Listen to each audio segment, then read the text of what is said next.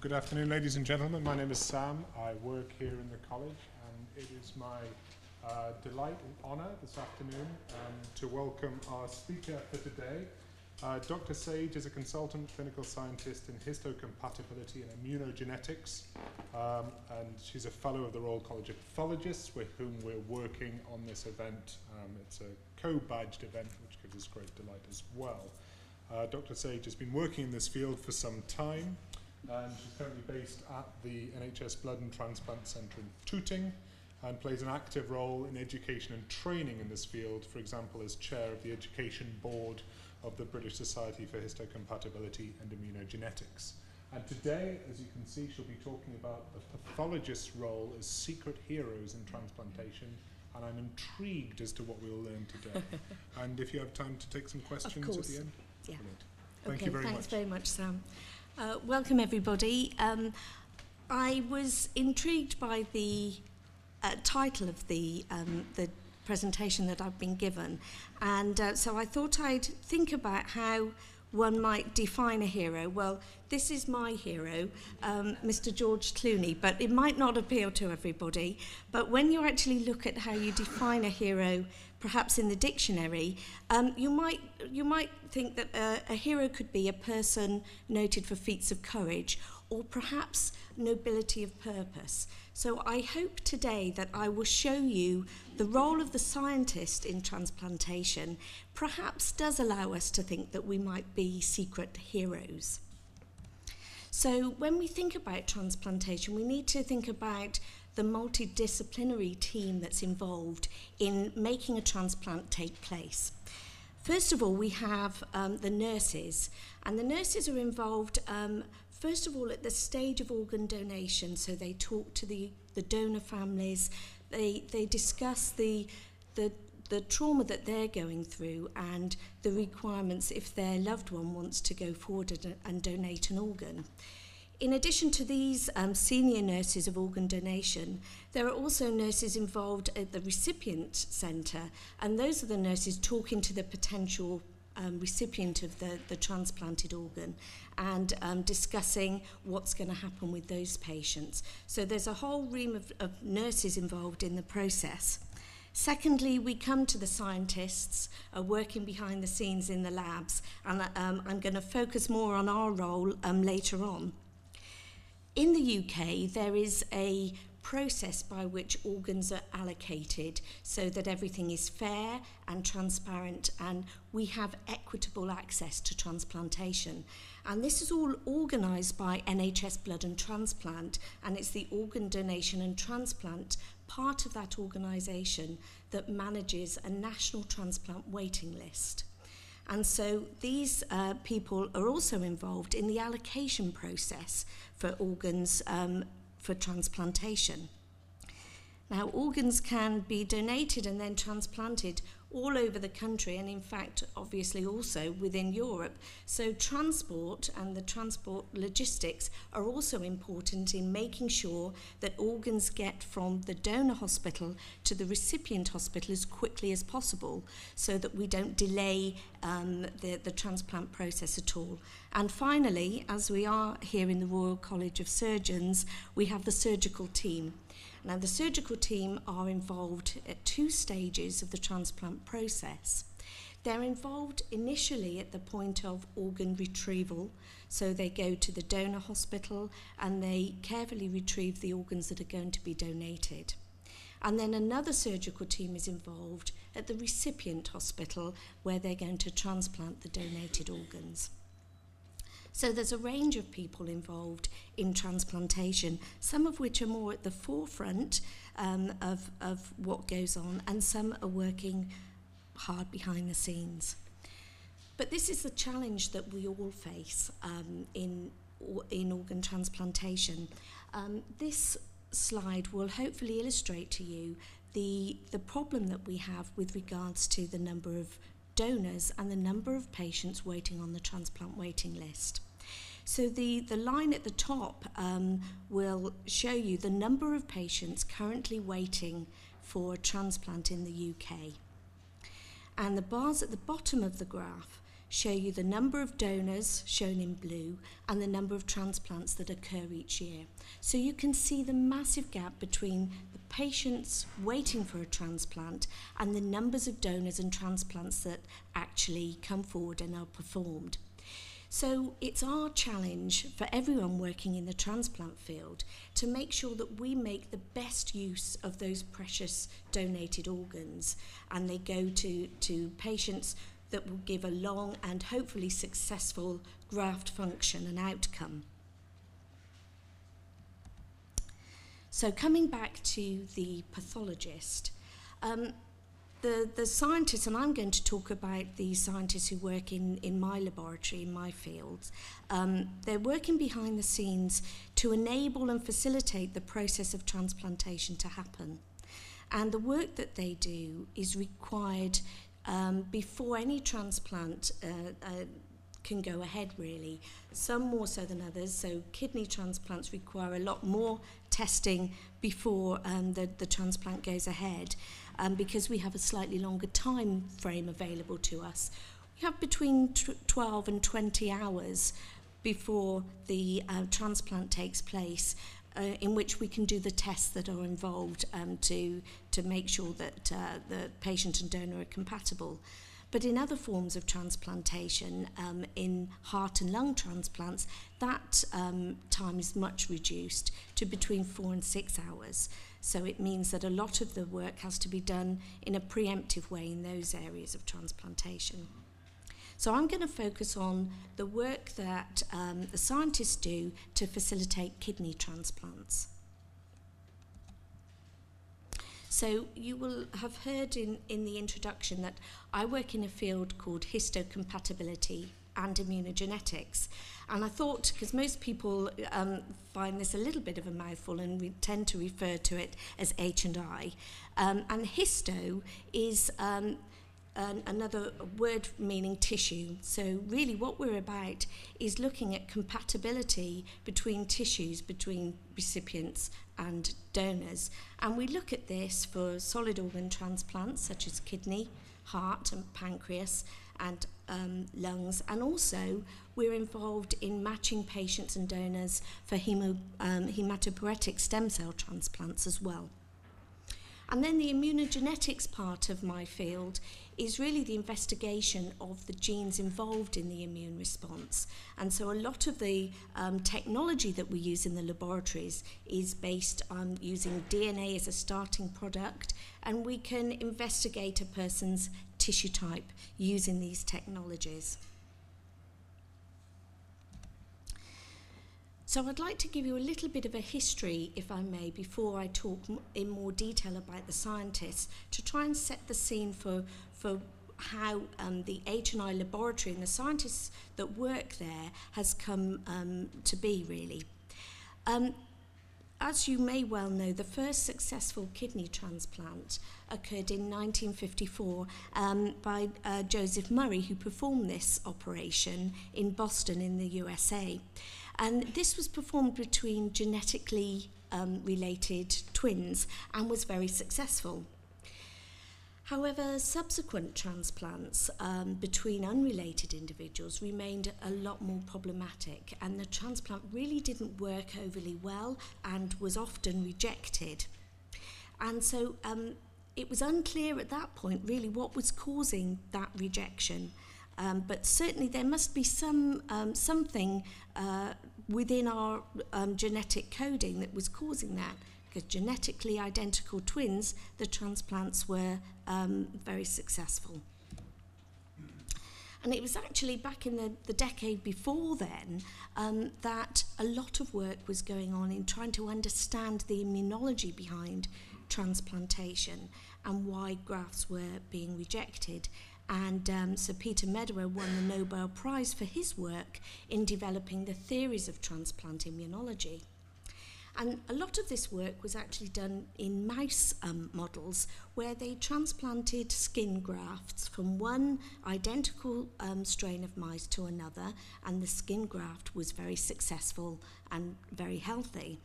However, when they transplanted a skin graft from one strain of a mouse to a different strain of mouse, that skin graft was not accepted by the host, and was rejected. If they repeated that same experiment with the same mouse and the same different strain of mouse, then that rejection response the second time round was much faster. And through a number of similar experiments, the first sort of concepts of transplant immunology came about, and the understanding that foreign tissue was rejected by cells in the immune system. These are white blood cells that we call leukocytes. So following the work of Medawar and his colleagues, we now understand that graft rejection is a donor-specific response. So it is directly related to the donor that the patient or recipient is rejecting.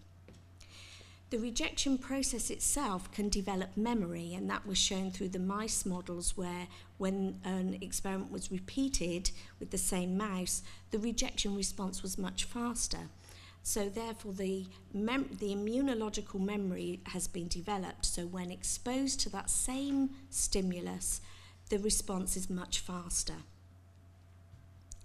And it was finally understood that rejection can occur through both these white cells in the immune system and also as a result of the antibodies that some of these white cells produce. Now, it wasn't till the 1960s that Jean Dorsey and his co-workers then discovered what we now call the human leukocyte antigen system. And it is this system that we now understand to be the main target of this immune response in the rejection of transplanted tissue, these human leukocyte antigens. And in order for most transplants to be successful, it's important to ensure that the patient and donor are compatible for these HLA molecules. So now in the UK, the majority of solid organs are allocated on the basis of matching as closely as possible the HLA type of the patient with the HLA type of the donor. This is even more important in the bone marrow transplant setting, where you will hear sometimes on the news big donor campaigns to try and recruit unrelated donors to join the bone marrow donor registries. And there are now 15 or 16 million unrelated donors worldwide on different registries across the world to try and facilitate this really close matching between the HLA molecules of patients who need a bone marrow transplant to treat leukemia, for example. So back to the solid organ setting. All of this work in the 40s to the 60s then allowed us to develop a clearer understanding, really, of what the main barriers are to transplantation. Because if you really think about what is happening when someone undertakes a transplant, you are taking a kidney from one individual, you are transplanting it into a patient whose kidneys are not functioning. And following that procedure, that foreign, if you like, kidney then starts to function to allow that patient to come off of dialysis and to all intents and purposes have a normal life. And that is quite a remarkable feat when you really think about what's going on. And I hope that I'll try and explain why that's so remarkable, really, because our immune system has evolved to reject anything that's foreign. So when we have an infection, when we have a cold, we want our immune system to recognize that we've got a cold virus or a bacteria, and we want it to be able to say, hang on a minute, there's something foreign to us here, and we're going to attack and reject that. The problem is that when we come to transplantation, that same response is then recognizing the transplanted organ as foreign, and that is not what we want to do in the transplant setting because it will result in rejection of the transplant. So we now understand that there are two main barriers for transplantation. One is the ABO blood group. And just as is in blood transfusion, in solid organ transplantation, we need to ensure that organs are ABO compatible when they're transplanted.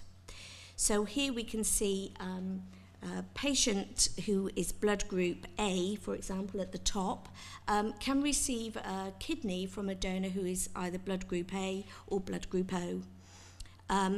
Someone who is blood group O can only receive a kidney transplant from a donor who is blood group O.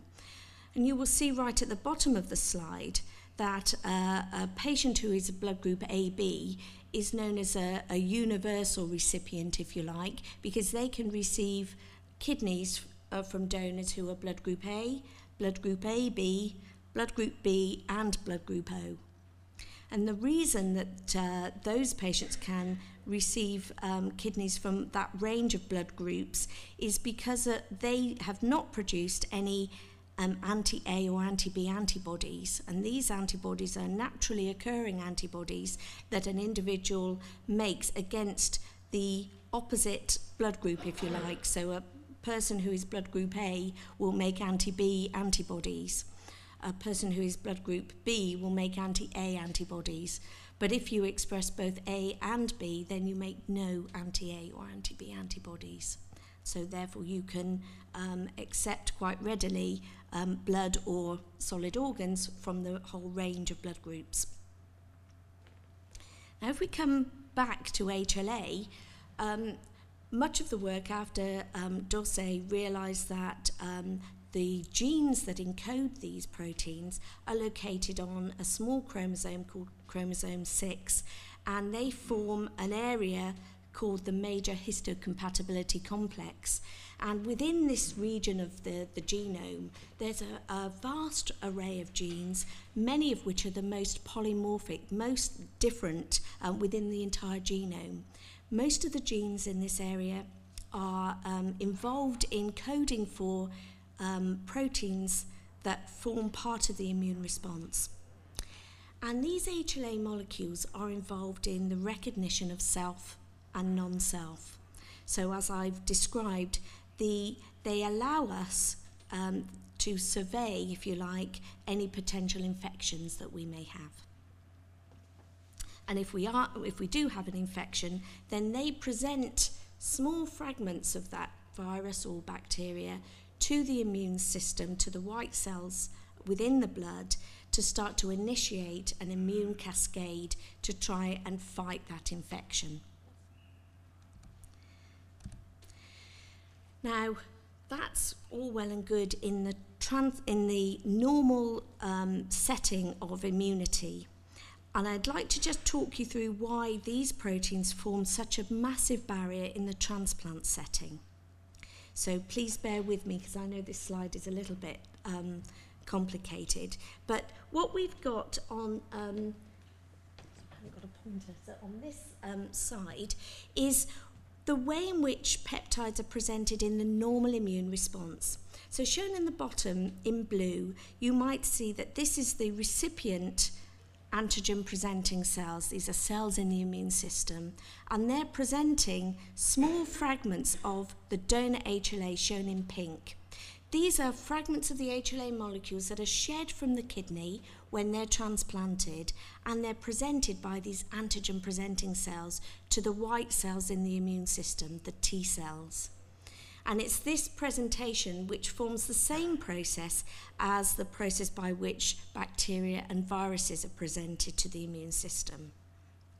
But you'll see on the other side of the slide, the direct allorecognition.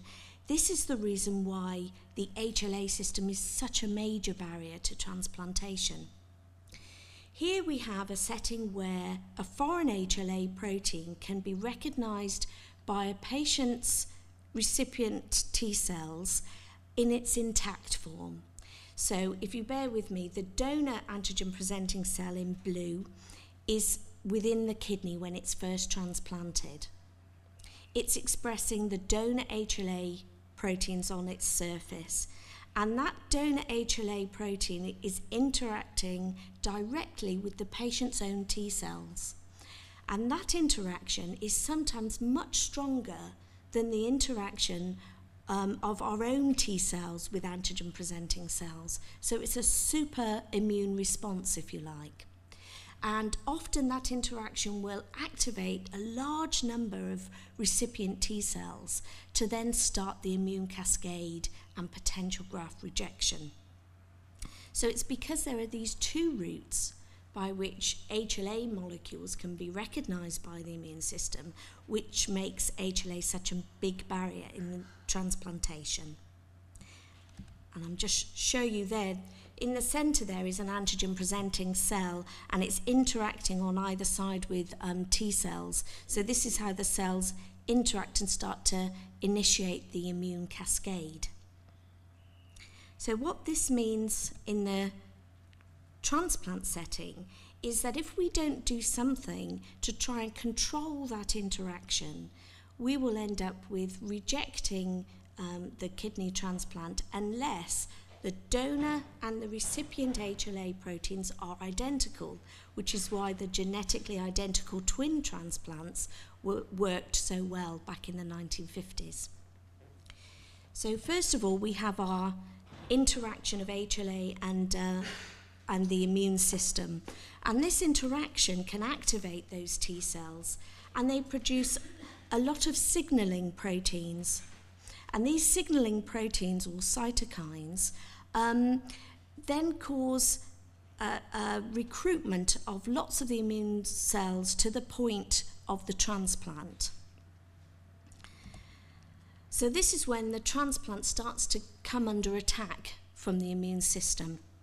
And that attack can be through a number of different effector processes that all start to come together to start to kill and destroy the transplanted graft cells.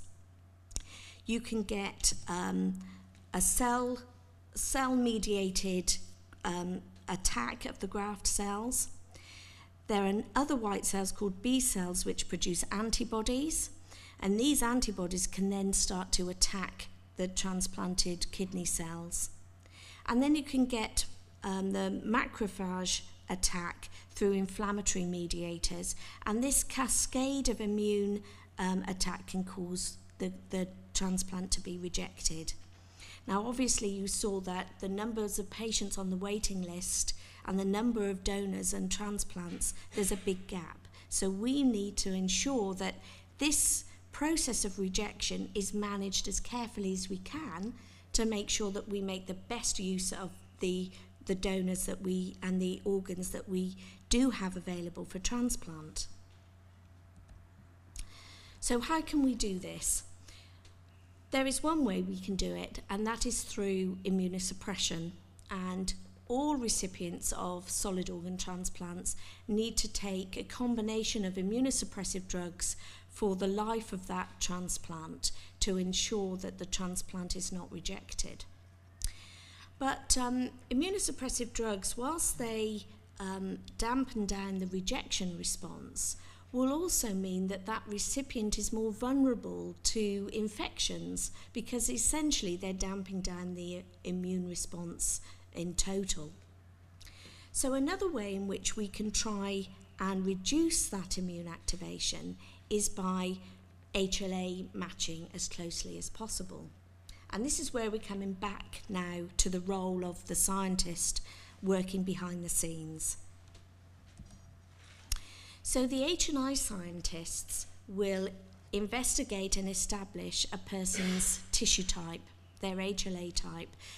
And this is done for all patients who need a solid organ transplant. So when they have their workup in hospital, samples are sent to the laboratory for HLA typing, so that when they are registered on the transplant waiting list, their details along with their tissue type are registered so that they can be part of an allocation run for a donor.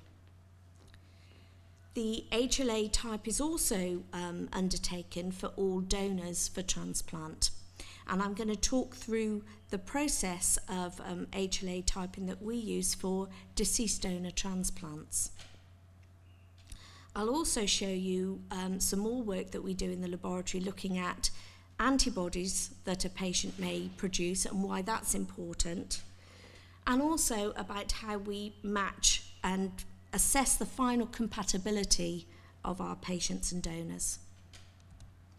So this is the deceased donor process, and what I've done is highlighted in red the points in the flow of the process where H&I scientists are working and their tests are required before the next stage in the process can go ahead. So first of all, the nurses for organ donation would identify a donor, and then a small blood sample is sent to the HLA laboratory in order for the scientists there to undertake the HLA typing. And it's essential that this whole process is as quick as possible. So the H&I scientists are on call 24 hours a day, 7 days a week, in order to undertake this important work. So the HLA typing is done, and then the HLA type of the donor is sent to NHS Blood and Transplant, where they will match that particular donor's HLA type to all the patients waiting on the transplant waiting list for that kidney. And they will try and find as close a match as possible in order to allocate the kidney. So once the potential recipient is identified, the transplant unit is informed, and then samples are taken from the recipient, and they go to the H&I laboratory to undertake a final test of compatibility, which is the cross-match, before the transplant can go ahead. And it's the result of that cross-match which will determine whether or not that particular patient receives that transplant. So the HLA typing that's undertaken must be done in as quick a time as possible, and the technique that we use is extracting DNA from the small blood sample that we receive, and using a system to focus on the particular piece of the DNA that is coding for the HLA genes that we're interested in. And we can do this using a technique called polymerase chain reaction, which makes multiple copies of the DNA, and it allows us to define a person's HLA type. The technique essentially works by using a primer, which is a small fragment of DNA, and an enzyme called Taq polymerase. And this enzyme is a remarkable enzyme. It allows new pieces of DNA to be made. And we can use a series of different primers to target different parts of the DNA and establish a person's HLA type. And by using DNA, it means that the quality of the sample is not important. We can extract DNA from any cell. So the technique works where if you have binding at the important 3' end, you get amplification. And if that 3' end is not bound, then you have no amplification. And by using a range of PCR mixes, we can determine the person's tissue type. We use a number of pieces of kit to do this. We have thermal cycler, shown over on the far side, and then after about 2.5 hours in the PCR program, we then load the PCR reaction mixes onto a gel which separates the DNA based on the size of the DNA fragments. And we can then visualize that using a UV light box, really, and a camera system. And this is the sort of gel that the scientists are interpreting. You will see along each line a series of bands, all of similar size, all running at a similar level, and those are our control primers. That's telling us that our reaction has worked properly, that we've got all the components of the reaction there and everything has worked nicely. You will also see highlighted additional bands in the gel, and those are the specific PCR products from the different primer mixes that are used. So this person's tissue type can be established because we have specific products in some of the lanes as I've identified. Now, the second lane from the far side has primers that detect the tissue type A2. And a little way along are 2 primer mixes that detect the tissue type A24.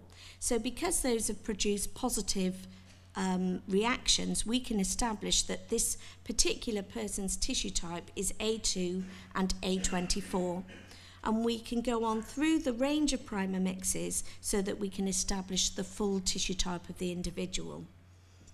Now, this process takes between 3 to 4 hours from receipt of the blood sample to the HLA type being available to the organ donation transplant unit. So I've shown you that this part of the service that scientists provide are required before any transplant can go ahead and be allocated to a recipient. In addition to that HLA typing, we also do a lot of work for patients on the transplant waiting list to identify any HLA antibodies that those patients may have produced.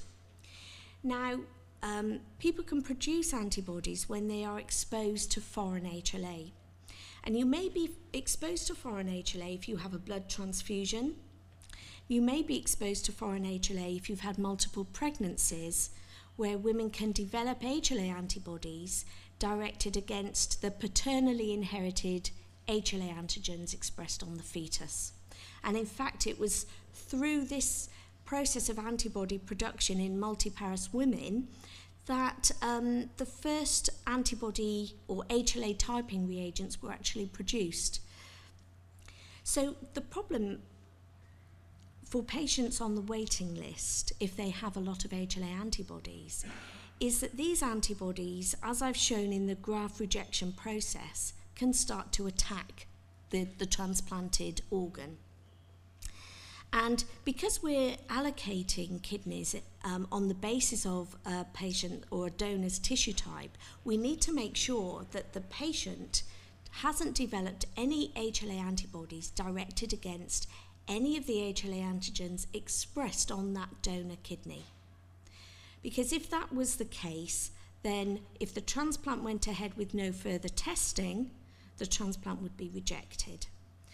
Because we do have to do a further test of compatibility, that test will be positive and the transplant won't be able to proceed, and so the kidney will then need to be offered to somebody else, which means the whole process is extended rather a lot. So we need to accurately identify the antibodies that all the patients have on the waiting list, and we do this for every patient every 3 months to make sure we maintain an up-to-date record of their antibodies. And we use a process based on Luminex technology. These are polystyrene beads, and on the surface of these beads, we immobilize an HLA antigen. And we can use a mixture of these beads with different HLA antigens on the surface so that we can identify which antigens a patient may have made antibodies against. So here we have a bead with our HLA antigen on the surface, shown in blue, and the patient's sera that we're going to test. So if this antigen was an HLA A2 antigen and our patient had antibodies directed against A2, then their antibody would bind to that bead. We can then use a secondary antibody, which is an anti-human antibody, which just allows us to detect that patient antibody binding. And we can run the whole thing through the Luminex analyzer, and using this technology, we can very accurately define the HLA antibodies that patients have developed. And you'll see later on that this technology has allowed us to expand the donor pool into far riskier transplants in the antibody incompatible setting.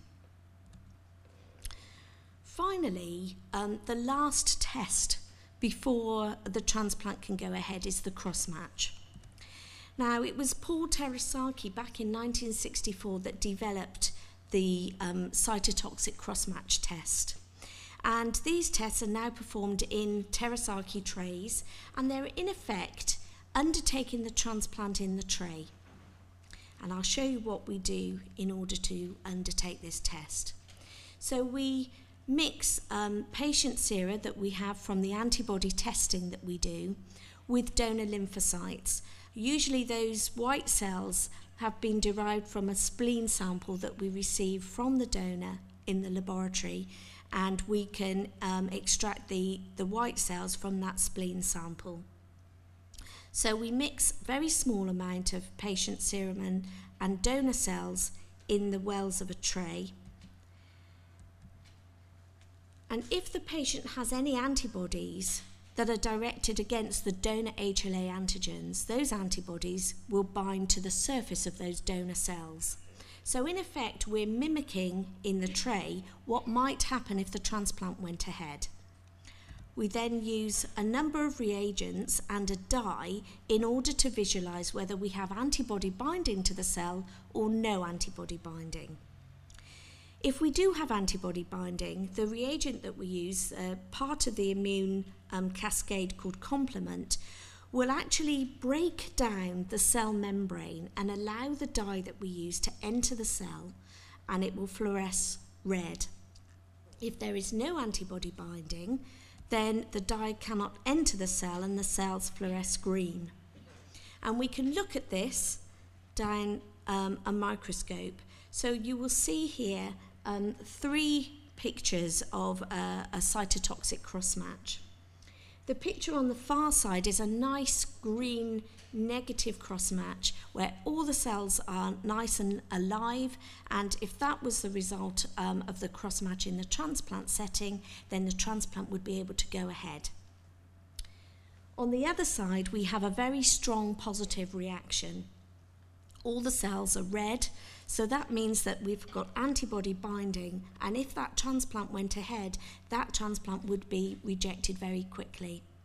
And in the middle panel, we have a weaker reaction, but you can still see a number of cells that have been stained red, so we've still got antibody binding, and again, if the transplant went ahead, we would get rejection. I just warn you, the next slide is a little bit gory, possibly, but this is what we're trying to avoid. I did warn. This is a hyperacute rejection response. Usually we want a kidney to be nice and pink when we transplant it. This kidney has just had the blood vessels connected, and you will see lots of black coagulating blood within the kidney. That is where circulating preformed donor-specific antibodies have caused the blood to congeal, and the kidney will be rejected, which is why we do these compatibility tests before any transplant can go ahead.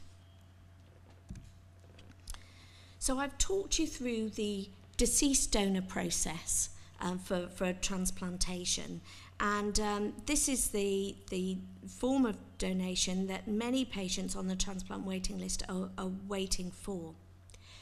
But since the advent of the Human Tissue Act in 2006, there are a number of other options available for patients who need a kidney transplant. A patient may be able to have a transplant from a live donor.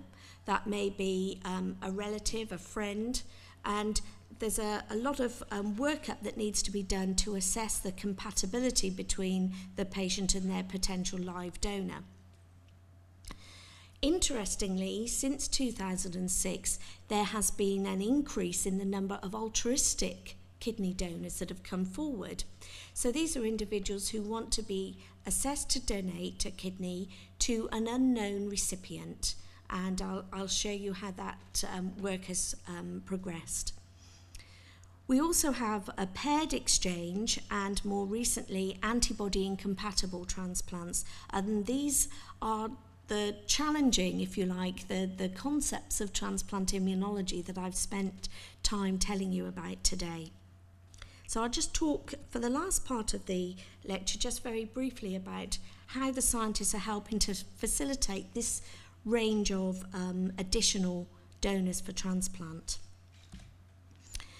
This slide will show you the number of living donors over the last decade in the UK, shown in grey. And then you'll see numbers of different categories of deceased donors shown in the two colours of blue. So you'll see that transplants using living donors has increased quite significantly over the last few years. And when we look more closely at the nature of those living donors, we can see that initially, back in 2001, those living donors were either relatives or they were unrelated and directed, so maybe a spouse donating to their husband or wife. And then gradually we start to get the more complex transplants coming in, so that by 2004 and 2005 we're starting to get HLA antibody incompatible and ABO incompatible transplants going ahead. So that might be a recipient who is blood group O receiving a kidney from their live donor that is blood group A. Now, at the beginning of this lecture, I said that those types of transplants would be rejected. But as we are able to facilitate the immune response a little bit more, to manage it more carefully, we have developed techniques to actively remove those antibodies from the patient's circulation to help facilitate these antibody incompatible transplants. And we can also do that in the HLA setting. You'll see as we come into 2008, 2009, shown in pink are the transplants that have occurred through the paired exchange program, and also those transplants occurring through altruistic donation. So the paired exchange program is run by NHS Blood and Transplant, and essentially it's for recipients and donors, a live donor and a recipient who are perhaps antibody incompatible. So that might be that they're ABO incompatible or HLA incompatible. And they can register on this scheme, and 4 times a year a matching run is undertaken, where perhaps, as you'll see on the far side with the two-way exchange, the donor from pair 1 is going to donate their kidney to the recipient of pair 2, and the donor from pair 2 will donate their kidney to the recipient of pair 1. This way facilitating transplantation for both of those patients that otherwise have an incompatible donor. We can do this in a 3-way exchange as well, and we can also do this through, and this is a relatively new introduction, through a short altruistic donor chain. So an altruistic donor can donate their kidney to recipient 1 to facilitate a transplant, but the live donor pair that may be antibody incompatible with recipient 1 can donate their kidney to recipient on the transplant waiting list, thereby one altruistic donor facilitating 2 kidney transplants. These types of transplant have to be very closely managed so that knife goes to skin, if you like, at the same time in both donor centres, to avoid any last-minute cold feet when perhaps one transplant has been done and then the donor of that recipient then gets cold feet and doesn't want to donate. So it's very carefully managed, and the process gives priority to those 2-way exchanges that are less risky. And now we come to the antibody incompatible transplants, and you will see that over the last sort of 8 years or so, the numbers of transplants in this area have increased quite significantly. And this is largely because of the advances that have been made in antibody testing in the H&I laboratories that have helped to facilitate these HLA incompatible transplants. We use a technique that is a very sophisticated cross-match based on a similar technique to the one I've already described, but we use a laser to identify antibody binding to cells using a flow cytometer. And this technique is very sensitive and allows us to monitor antibody binding to the donor cells in a far more accurate way. So patients who are going to have an HLA antibody incompatible transplant are given an immunosuppressive drug about a month before the transplant goes ahead. And that drug will target the B cells that are making those HLA antibodies. And then about 10 days before the transplant goes ahead, they undergo a process called plasma exchange. And during this process, the antibodies that are in their circulating plasma are removed and they receive fresh plasma back. And they undergo this process maybe 5 or 6 times to actively remove those HLA antibodies. Samples are taken to monitor before and after each round of plasma exchange so that the H&I laboratory and the scientists there are monitoring the antibody levels until we feel that the antibody levels are at a stage where it is safe to go ahead and transplant and we're not going to get that hyperacute rejection of the transplant. We then monitor antibody levels post-transplant in order to make sure that they don't start creeping up. And this is an example of how the donor-specific antibodies for this particular patient have been removed through the series of plasma exchanges before the transplant went ahead, and how they remained quite low post-transplant. The numbers shown on the graph are a measure of the creatinine, which is a measure of kidney function. The higher the number, the worse the kidney function. So you will see that for this particular patient, the creatinine level was 210 pre-transplant, but after transplant, the creatinine levels dropped to around 50 to 80, showing that the transplant was working well, the kidney was functioning, in spite of the fact that this patient had very high levels of HLA donor-specific antibodies pre-transplant. So these types of transplants are challenging what was thought to be the concepts of immunology a little bit. They are higher risk, but what they are allowing is for patients who maybe have been waiting for quite some time for a deceased donor transplant to give them another option for transplant. So just to summarise, I hope I've shown you that it's the HLA molecules that are the main target of the immune response against foreign tissue, and that HLA compatibility is essential if we are to improve the kidney transplant outcome. The cross-match that's undertaken by scientists in the H&I laboratories is the final test of compatibility between patient and donor, and it allows us to determine whether the transplant might be rejected and therefore avoid that hyperacute rejection reaction, and also inform the transplant unit of any potential immunological risk post-transplant. So H&I scientists ensure that recipients and donors are matched as optimally as possible, that HLA antibodies are identified in patients on the waiting list, and this helps to avoid hyperacute rejection of the transplanted organs, and also helps to manage subsequent rejection reactions that may occur post-transplant. And the work of these scientists is helping to support initiatives to expand the donor pool and allow transplantation to be an option for more patients requiring a kidney transplant. So I hope I've shown you that perhaps pathologists are in fact secret heroes, and they do have a nobility of purpose. And finally, just a few take-home points to remember. There are more than 7,000 patients in the UK currently needing a kidney transplant. And of these, 700 will die each year, that's 2 a day, while they're waiting for an organ for transplantation. And it's the scientists and clinicians and surgeons that ensure that every kidney transplanted has the best chance of success. You can find out more by visiting this website. Thank you very much.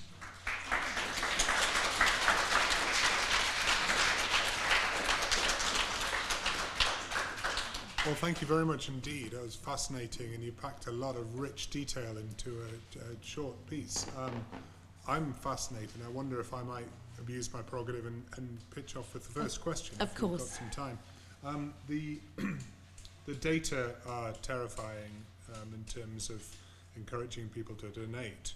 But if we think about the scientific background to it, what's the biggest technical biomedical challenge facing histocompatibility in immunogenetics today, H&I? I think there's a lot of work in trying to reduce the time that's taken before the transplant can go ahead. So the time between taking the kidney from the donor and transplanting it is the cold ischemia time, and there's a lot of data that shows that the shorter that time frame is, the better the outcome might be for that kidney transplant.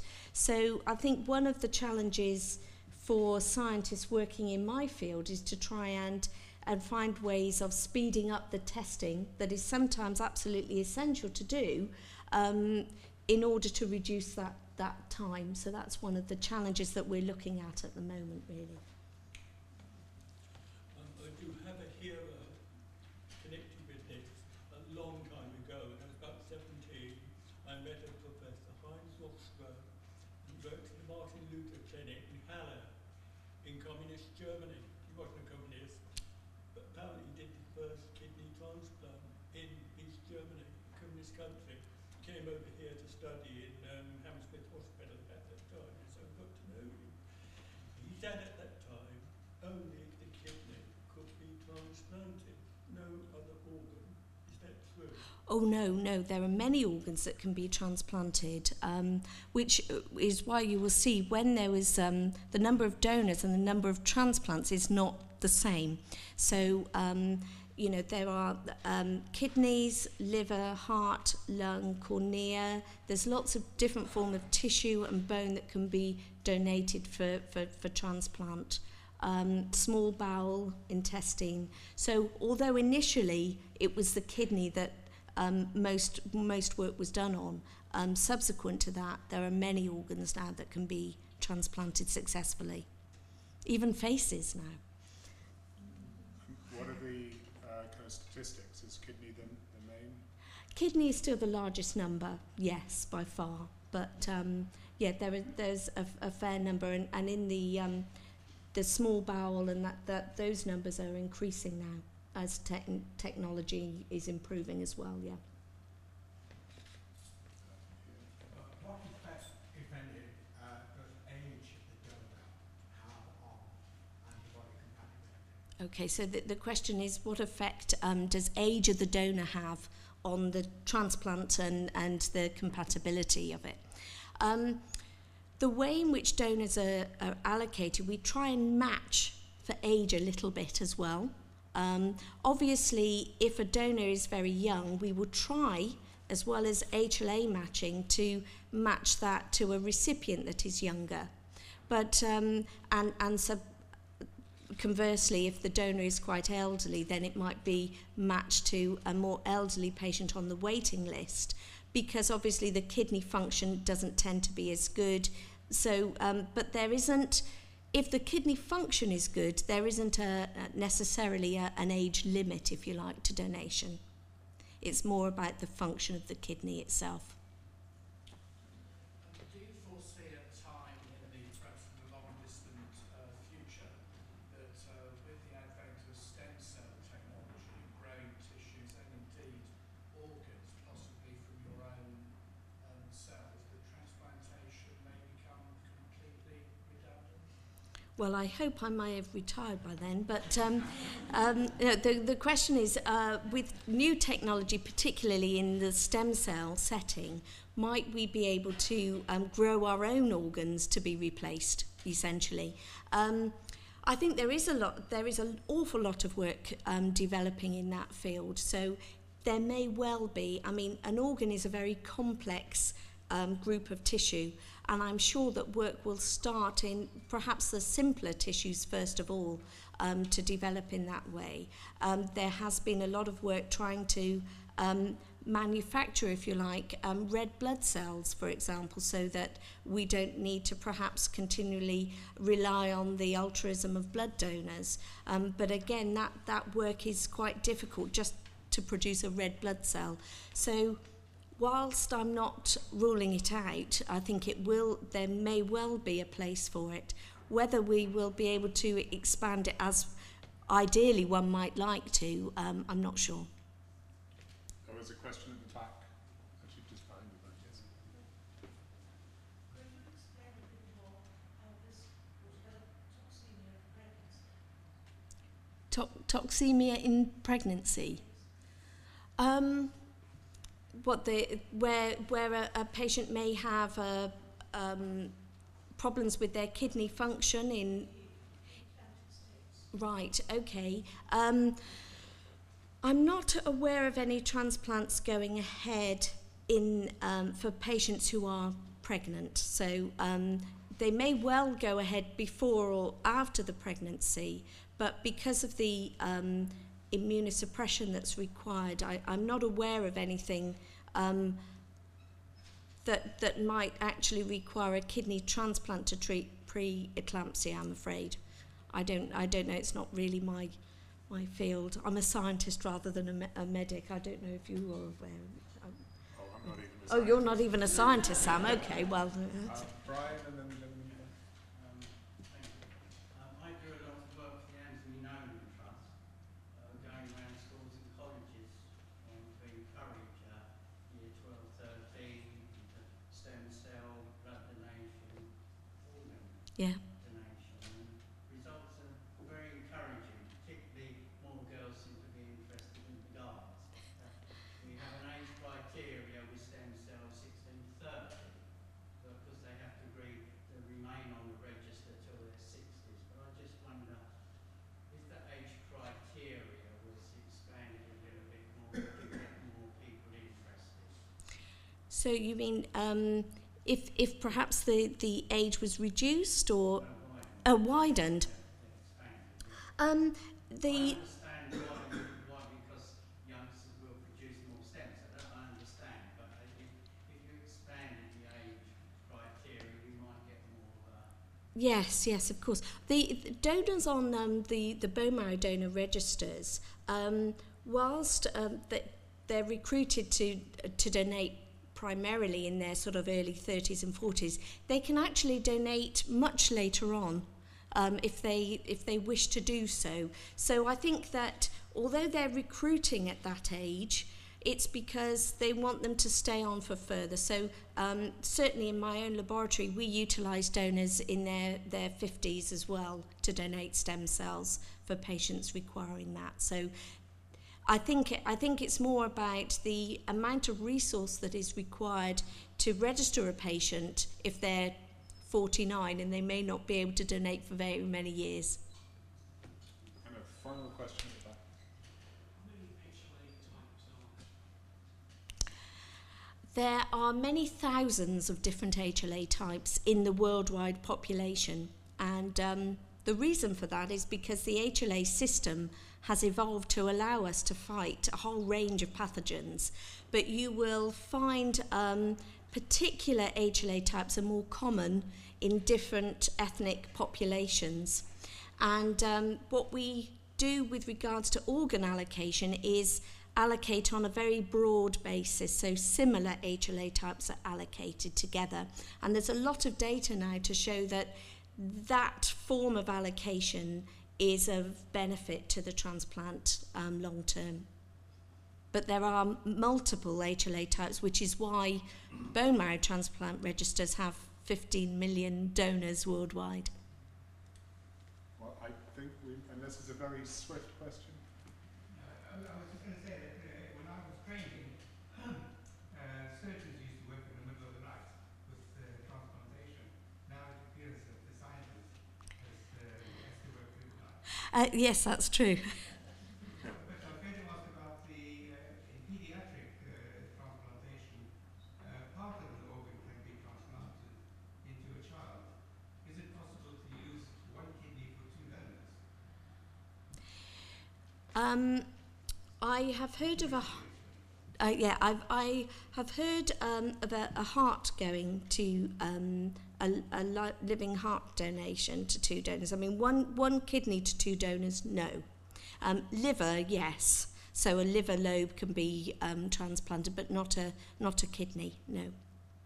Sometimes when the kidney donor is very small, they may actually transplant the two kidneys into one recipient, but not the other way round. I think we've taxed Dr. Sage enough for that remarkable breadth of expertise. I'd like to draw your attention to evaluation sheets and speech tech cards. I'd like to thank our speaker, of course. Thank It's you. a wonderful and rich paper. Thank our speech to text colleagues for helping us out. The Royal College of Pathologists for co-badging this event, Hayley, who runs it for us, and to you for attending and for your attention and your very good questions. Thank you very much. Thank you.